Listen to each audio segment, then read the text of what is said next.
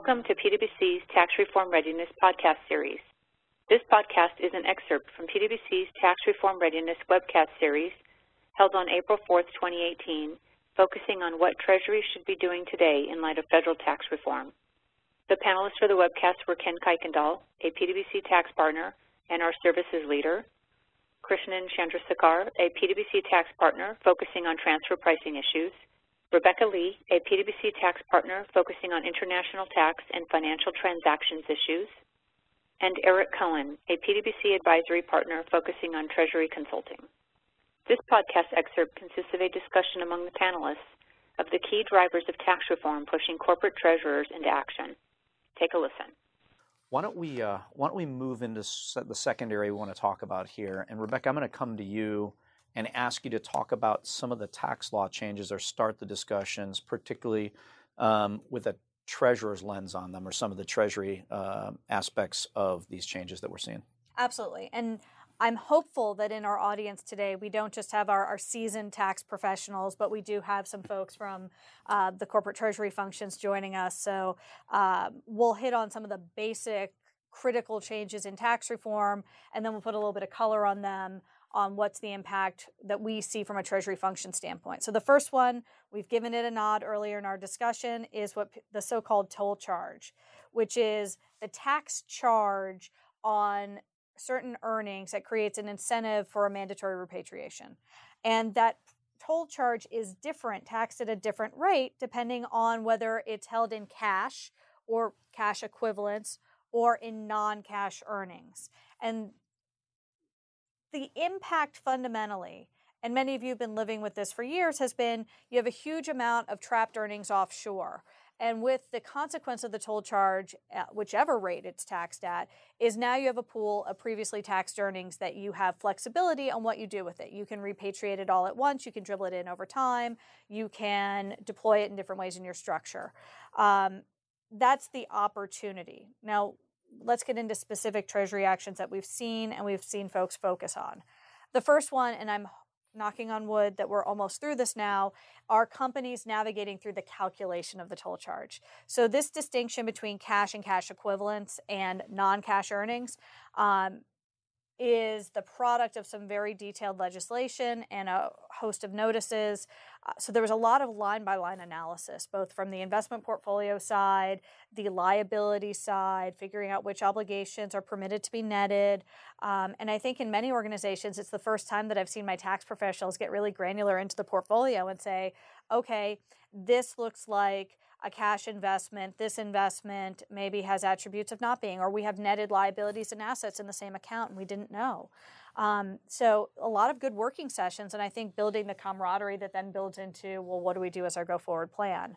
The second is cash forecasting. So let's say you come up with this great plan around repatriation. You actually have to have the ability to bring that cash home. Yeah. And going to your point around working capital, which is a great one, everything looks great on paper until you go jurisdiction by jurisdiction and see how much cash you can actually pull out and still pay your rent, your working capital costs. And depending on your industry, certain industries have regulatory capital that they need to keep deployed overseas. So making sure that you're bringing all the different relevant levers to play to decide on what your cash strategy is. Well, and then, I mean, this could be its own webcast, I think, has been in this series. What do you do going forward? Do you pay down debt? Do you engage in M&A activities? And I don't think these all have easy answers. And how much of the capital do you end up keeping overseas for a variety of non-U.S. purposes? Let me hit that. That cash forecasting one is really, really interesting because typically most companies struggle with this. And it's now more important than ever to be able to relook at how you're cash forecasting. A lot of companies do more granular top-down forecasts, but you really need to understand the inflows and outflows that are going through each of the legal entities, each of the bank accounts, and in each country, because as tax is designing and determining different strategies, knowing what you have to leave there or what you actually have there as well is critical. Yeah. So that's a real must-have going forward. Yeah, and one point for those in the audience who may be treasurers who may not have seen the prior webcasts and come back to, there's a perception out there sometimes in the Treasury space or in other spaces that because the tax burden is lifted via the mandatory repatriation, that all that cash can come home right now and it should all be deployed. And go back and watch the prior webcast because there's a lot of limitations and restrictions on the ability to still repatriate that when you think about basis, when you think about how to get PTI back and things like that. So just something to add. It's not as simple as I have this cash. Boy, what do we spend it on? And in that same theme of oversimplifications, our next box on the slides is about the concept of now with new foreign earnings, there's no tax to repatriate it back to the U.S. And that's an oversimplification. But that being said, the stakes are now different, and we'll turn to it in the next slide, but we have a 21% rate in the U.S. You have some amount of foreign taxes that you're paying globally, which now the U.S. may not be your highest tax rate globally. You may care about and like the ability to bring back foreign taxes to the U.S. at higher rates than in the U.S. system.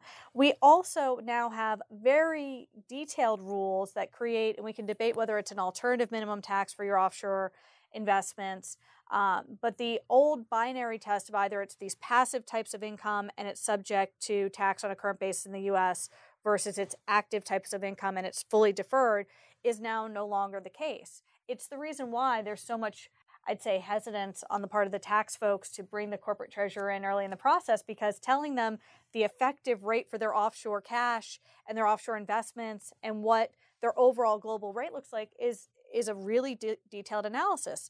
And as part of that, it ties back to a theme we'll come back to again and again, which is your strategy for funding your global operations.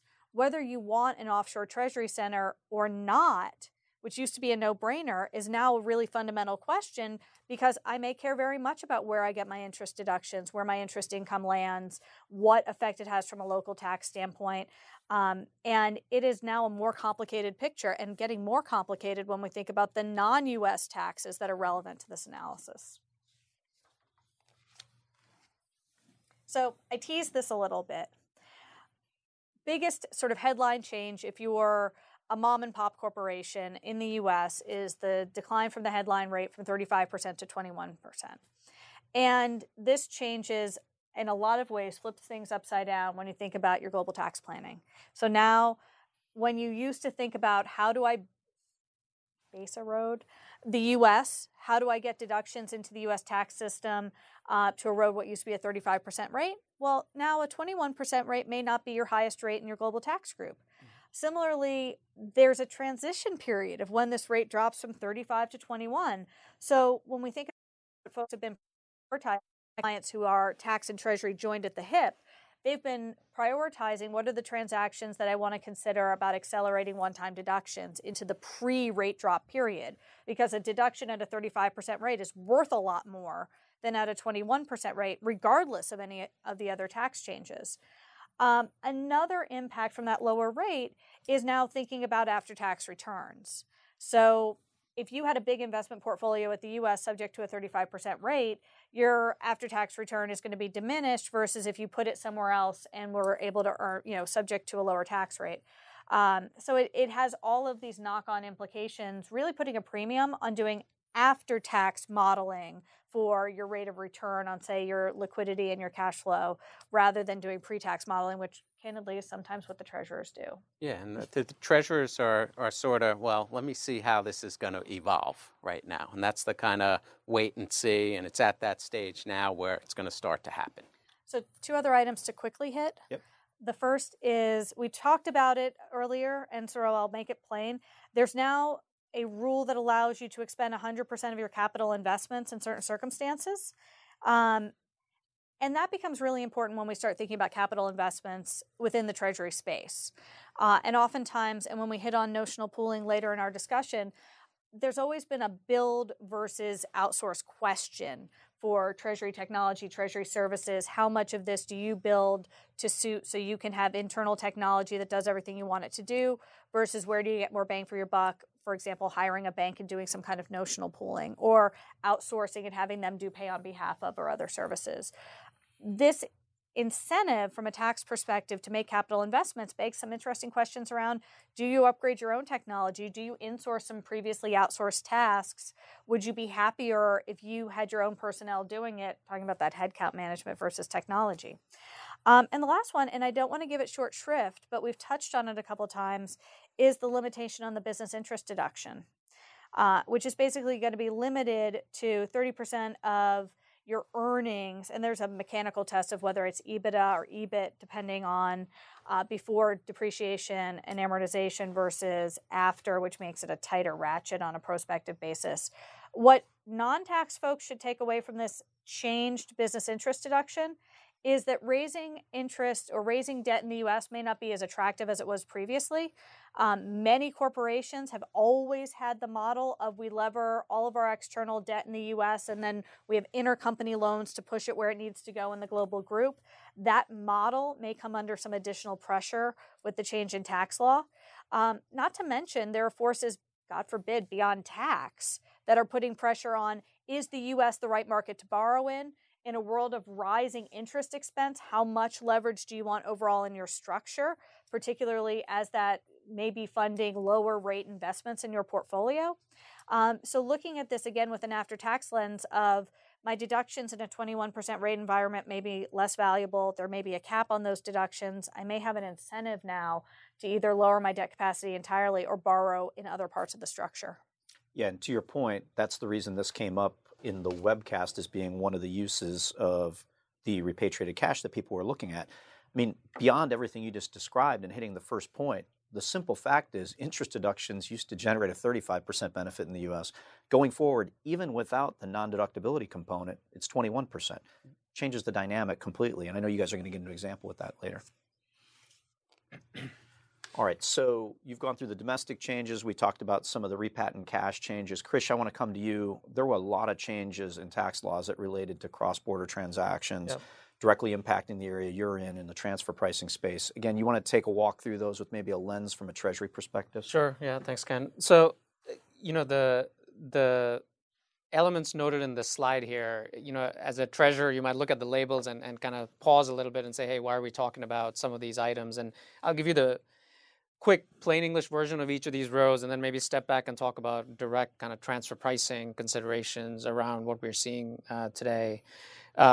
First point, foreign derived intangible income. Now, this is a new concept in the regime, but one takeaway is don't get misled by the label.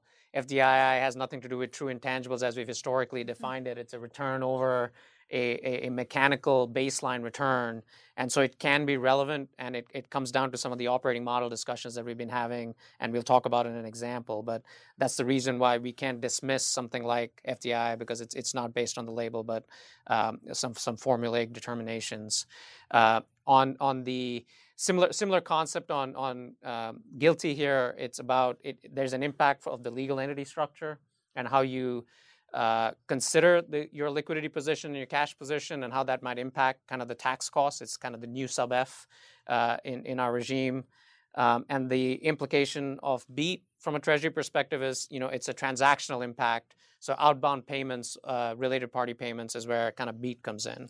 And this is kind of a big deal because if I think about basic blocking and tackling that corporate treasurers do, and I think of my traditional, I don't want to just make this sort of outbound investments where you have a U.S. parented company, but I'll use it as an example.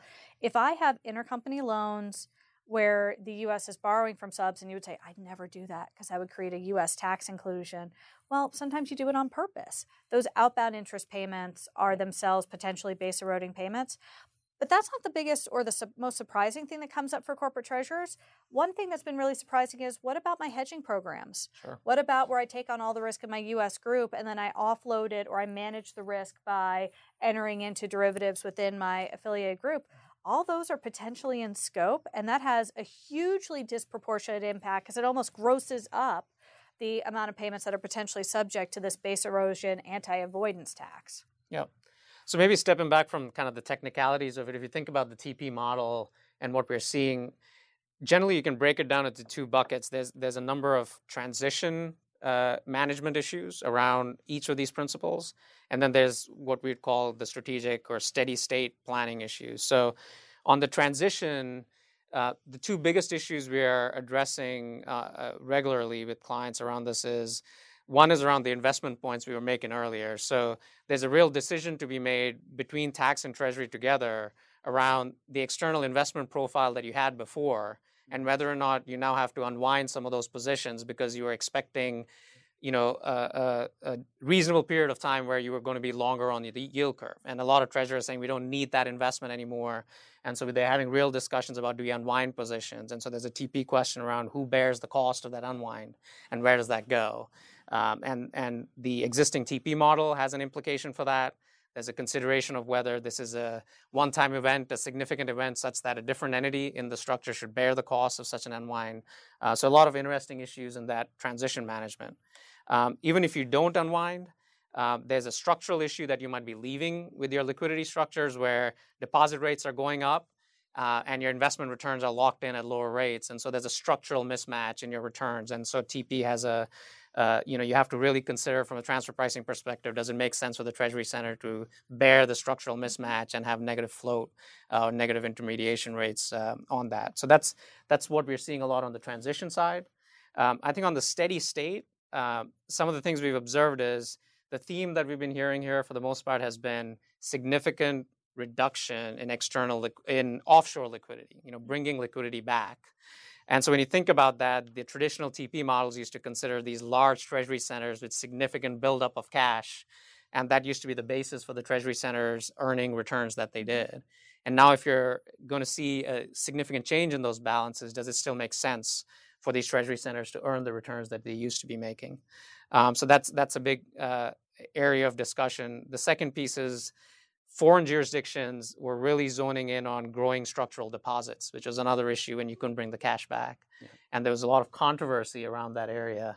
And now if you bring or reduce those deposit balances, that could be another area where you can manage some of this controversy. Now the interesting thing is, how do you deal with the transition? You had a certain story to explain that buildup, and now you're saying, okay, we're getting away from it, so how do you manage the controversies that you're in right now? So those are some of the primary discussions we've been having. And then the final point, at least in transfer pricing, you can't get away without mentioning the OECD and BEPS. And interestingly, I don't know if the U.S. Fisc was thinking about it or not, but if you step back and look at where the direction is on all of this, we are thinking a lot of treasury centers are going to go back to more intermediation service provider type models, as opposed to the in-house banks that we had to support for a lot of U.S. parented groups anyway. And so each of these trends I've described kind of move us towards saying, okay, your liquidity center, your cash pooling center might be more moving towards being a true intermediation center with balanced deposits and draws, flexible dividend policies. And so you might be seeing required changes in the transfer pricing to kind of reflect that change. And you might actually be more consistent with where at least the BEPS work streams thought you needed to go. Yeah. Because we do have probably a fair amount of people who may not be tax background, we've gone through some rules here and we've sort of articulated the policy rationale and what's out there. But maybe just making a point, there's a lot of uncertainty as to how these rules are going to play out. And there's a lot of waiting and actually trying to influence what's going on from a regulatory standpoint to understand how some of this stuff comes in scope, what isn't. So I would just encourage people to sort of continue to stay attached to what's going on related to these rules, because there's still a lot to be made up. I feel like the frame of the house has been put together, but everything else around it is still in process.